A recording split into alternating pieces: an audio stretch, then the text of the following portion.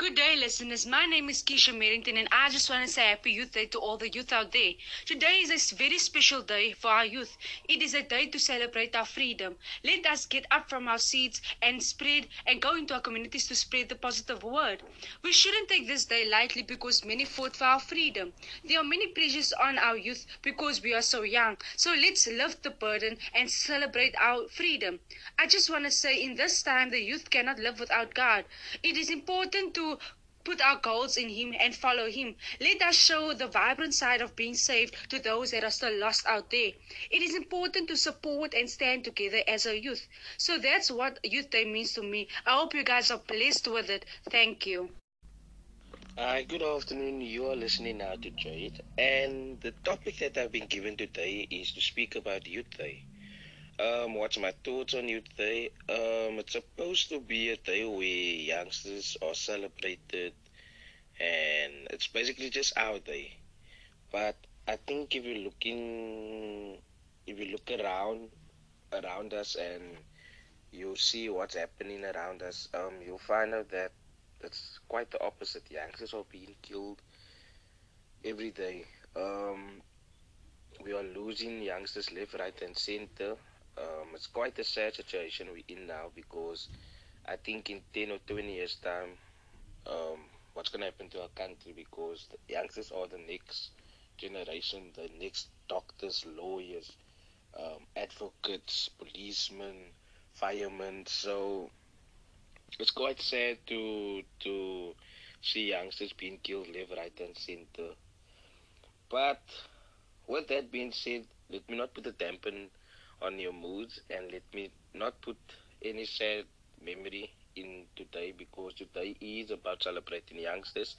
So let's celebrate each other today. Let's celebrate each other. Um, I hope that all youngsters, that whoever is listening to my voice right now, please don't give up in whatever situation you might find yourself in. Yes, we are young. Yes, we do have teenage problems, but it's not the end of the world, right? If I can look at the matriculants today, I don't even think they know what's about to happen because of what happened with the school year. But what I can say is, don't stress. God has your back. Just keep on studying, and you will finish your matric year, and they will graduate, and they will go get the work that they always wanted to. They will go study further, they will become successful in life. I think in the Bible it says that no weapon formed against us shall prosper. That statement alone says everything. Because even in the Bible it says no weapon formed against us shall prosper. Remember, God said no weapon formed against us shall prosper. He didn't say weapons won't be formed. He didn't say we won't um, get trouble, we won't find trouble along the way, we won't get obstacles. He just said that even though we do find obstacles, it will not be formed against us. So which means we will prevail, we will overcome it. Because greater is He that is in me than he that is in the world. So whatever situation youngsters might find themselves today, please know that it's not the end of the world, that there is an outcome and there is a way and there is a light and His name is Jesus Christ. Please be blessed today. I hope everyone have an awesome, awesome youth day and celebrate yourselves. Good day, all listeners. I'm Raymond, and I just want to offer some encouragement for you today. You know, there are so many people out there who are lost and going through the worst during this time. However, I believe that God is in control over our lives. You might be hungry, you might be thirsty, you might even be fighting the warfare in your mind.